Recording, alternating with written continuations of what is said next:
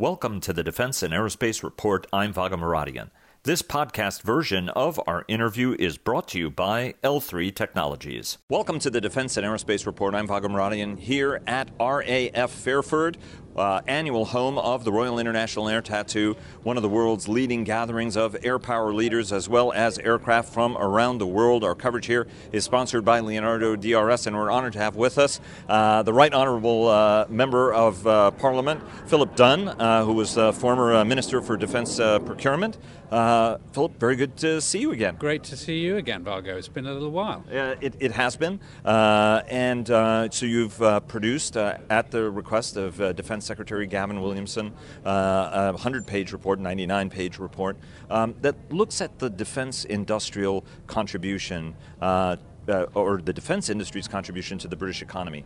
In the 2015 Strategic Defense and Security Review, when you were in government, there was a focus on the prosperity agenda and how important the aerospace and defense sector was to the British economy. Talk to us a little bit about what you were trying to achieve, or rather what the Defense Secretary wanted you to achieve in this report. Well, thank you, Vargo. So as you say, I was the procurement minister and was heavily involved in the Strategic Defence Review in 2015. And as part of that review, the Ministry of Defence took on a responsibility as a strategic objective to contribute to UK prosperity. So what the Defence Secretary asked me to do a few months ago was to take a holistic look, not just at the defence industry, but at the MOD and the armed forces as well as the defence industry in the UK, and to see whether we could quantify what the contribution to UK prosperity was, and if we couldn't, then what could we do to ensure that the MOD was doing its bit to fulfil that strategic objective of contributing to the UK economy. And I think the headline thing to say to start with is that in the UK we don't actually capture defence statistics as well as we should. So the thing that I could point out, which I don't think had been done before, was that there are now 500,000 people in the UK engaged in the whole defence enterprise, both directly and indirectly. That's 1 in 65 people, adults in employment, are engaged either in the armed forces or in supporting the armed forces one way or another. And that shows a very significant contribution in terms of the number of people employed as part of the economy. But what we weren't able to do, and one of the things I've called for, is to really analyse what is the economic contribution. So what I looked at is the extent to which the MOD, through its internal processes, could embed prosperity into decision making in a way that it has paid somewhat lip service to up to now. And I've made a whole slew of recommendations about that. So you have 41 recommendations in this 100-page report. Talk to us about some of the key ones that you think are important to achieve and why they're important. So I'm looking at embedding prosperity into decision making. I'm looking at making more agile the whole procurement process in order to cope with the rapidly evolving threats. Many of the systems that the MOD uses at the moment take in some cases years to make decisions, and then obviously many years to fulfill capability and get it into the front line, and that's just not good enough going forward, in particular given the threats change so quickly now. So looking also at, and the third area is how industry can help provide new capability. Existing defence industry, both domestic and international, but also, and critically, new industries that we haven't typically seen as defence contractors before, whether in the infotech world, in the fintech world, and a new emerging category of miltech, which is evolving in the UK as it is in other countries. Part of this is to help the Secretary and Gitobeb come up with a new, the acting or serving Minister for Defence Procurement, to come up with a new UK defence industrial strategy. I've covered this now, the UK defence, for more than 25 years, and the notion of industrial strategy and industrial policy comes in and goes out. Lord Drayson was one of the most forceful in actually trying to craft an industrial strategy, and at the time the accusation was, well, the horse has already left the barn. And talk to us about what an industrial strategy would have to look like. You've sat in that chair. You've been a member of Parliament for some time, so you're also keenly aware of the political challenges. walk us through what an industrial strategy would look like for a country like the United Kingdom that's integrated in the global economy, has made some specific national decisions that, look, we're not going to do whole system, but we're going to be very good at component parts. What does this strategy need to look like, especially in a world where it looks like trade tensions and trade wars may be the future norm rather than the exception? Well, we do have elements of an industrial strategy. I actually launched the National Shipbuilding Strategy when I was in post, and that reported last year. And we do generate whole systems. As a result of that, we've just indeed won an export order to Australia for the design for the Type 26 Global Combat Ship, which is an entire system being built in this country. And it was a huge, and it is a huge vindication to that strategy, because the ship is the product of the strategy and the alternating 2631E concept, which you did develop. Indeed. So I think we can see more sort of sector-specific strategies coming together to form a defence industrial strategy. We'll have to see whether that's something that the department wants to pursue or not. But you're right to point to increasing tensions around the world in relation to trade. We've obviously got a big event coming up next year in the form of Brexit, and does that provide opportunities for us to do things slightly differently? One of the recommendations in my report is that we should use the opportunity of Brexit to look at our procurement rules. At the moment we're subject to EU competition rules for non-warlike stores, and my question is, well, does that apply post 29th March 2019? And if it doesn't apply, and it'll be part of the negotiation, so we're not 100% sure yet, then we have an opportunity to craft some of those rules slightly differently. And in that context, I think we need to look at having the flexibility in our decision making to allow procurements to take into account the impact on the UK economy of some of the procurements we make. And that can take many forms. I'm not saying that this is necessarily a buy British policy, but I am saying I think we need to look, when we've got major procurements coming up, that there is an opportunity to take advantage of support in the UK participation at a tier 1 level in major collaborations. The UK is very good at collaborating with other nations on major defence projects. We've done it with the United States on F-35, where we're the only tier 1 partner, as you know. We've done it in the major procurements in the air in Typhoon, A400M, with European nations, and there's no reason why we won't continue to do that post-Brexit. But I think we can more explicitly say, when we come to make these decisions, there is an element of this which can be weighted towards contribution to the UK economy. Do you think, though, that the UK, France has been willing to bear a constant financial burden in order to be able to preserve its own means of production for high-end items? So, you're absolutely right in that the UK has maintained shipbuilding capability, and that is the product of specific decisions and also national custom, right? Warship hulls have to be built in the United Kingdom, among the many gun barrels, as I recall, as well. Whereas France actually carries that cost all the time, whereas the UK has shot for maximum capability for the investment, moving everything to the high end, the conversation that you and I have had over the years, to get to that highest degree of capability, to be on an equal footing, albeit a smaller partner, but an equally valuable partner for the United States, and also a key alliance capability. As you look at that, is there a willingness among members of Parliament, and particularly, as a friend of mine put it, the dead hand of the Treasury, no offense to anybody in the Treasury, of course, that looks at sometimes things the department wants to do that are perfectly logical and says, well, look, it'll cost pennies on the pound, but we don't want to do that.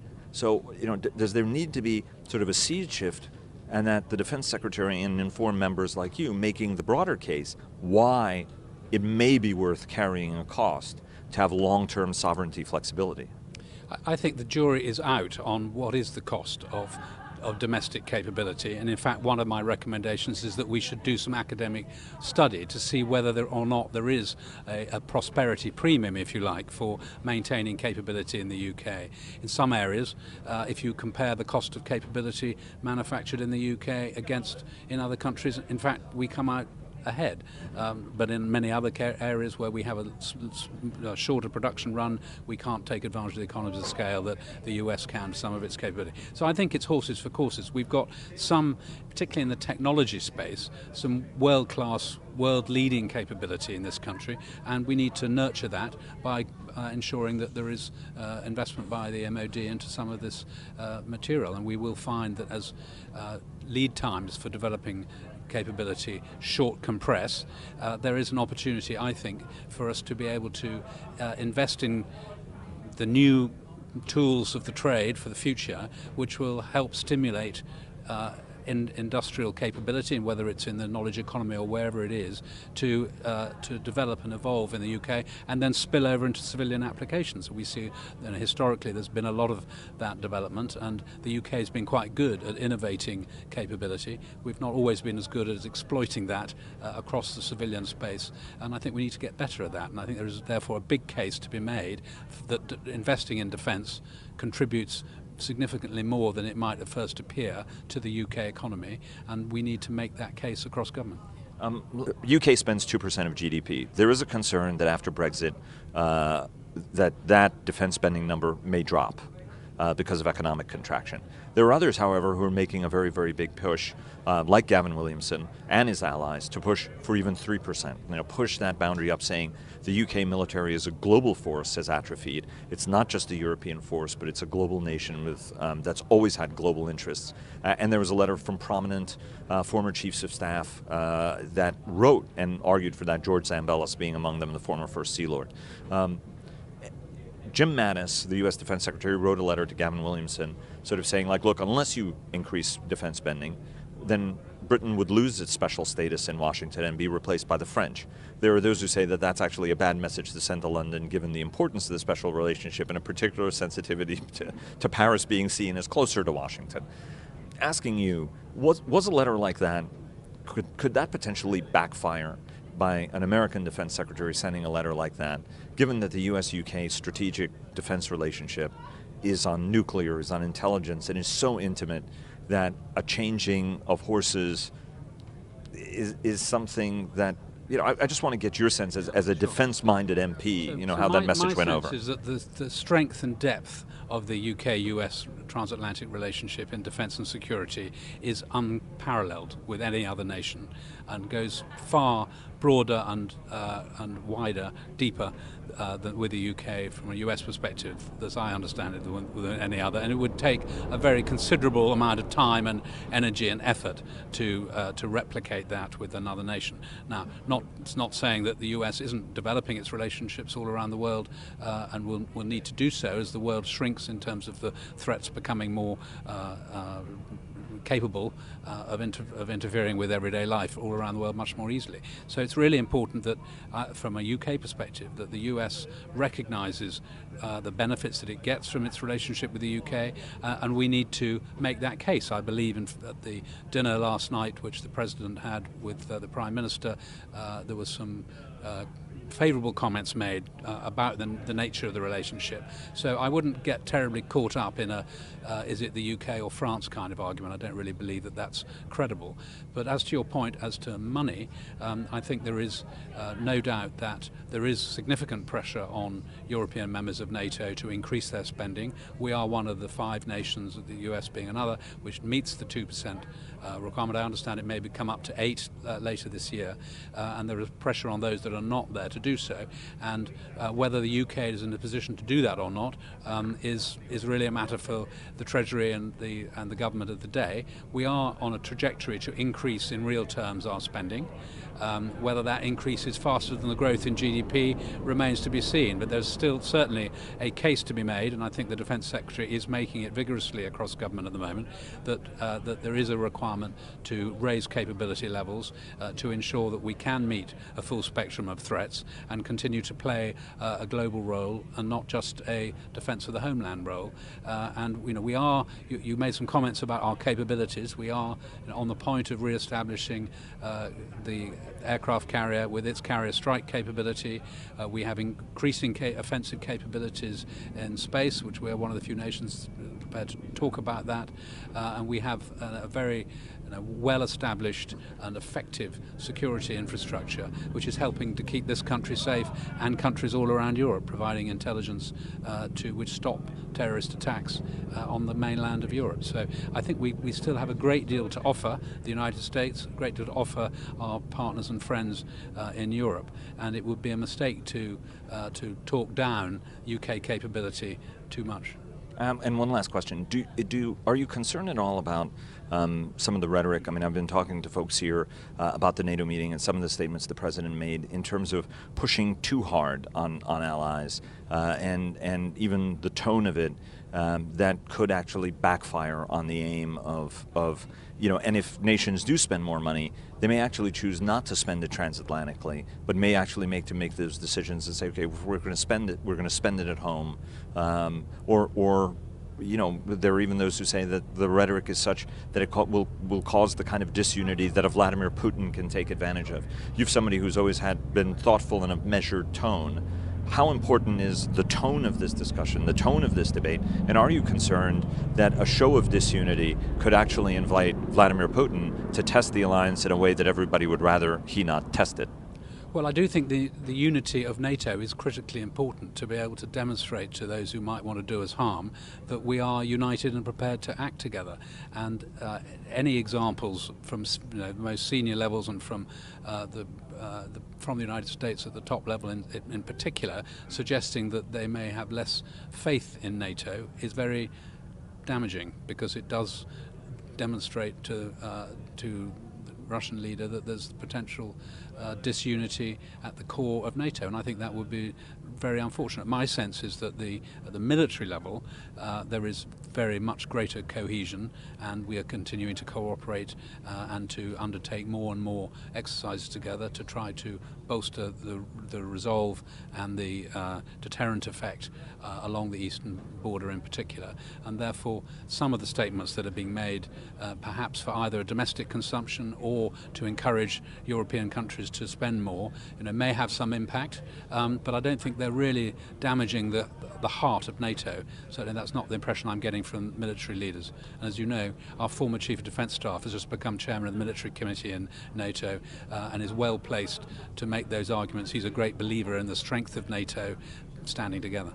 And that's Air Chief Marshal Sir Stu Peach. And one question: what's next? Right, you finished this report. It's taken you 2 months. You've given the recommendations in. Is there sort of a set schedule about what an output or what the next steps are? Well, I'm about to find out. I'm due to meet the Secretary of State on Monday to see how he intends to respond to this and whether or not there's a role for me thereafter. I'm hoping that there will be a sort of formal MOD response in one way or another, and that I will then be invited, and I've said I'd be willing to look again in 6 or 9 months to mark the homework to see how they've got on in responding to these recommendations. Sir, thanks very much. Philip Dunn, Member of Parliament, former Minister for Defence Procurement. Philip, thanks very much. It's always a pleasure. Good to talk to you.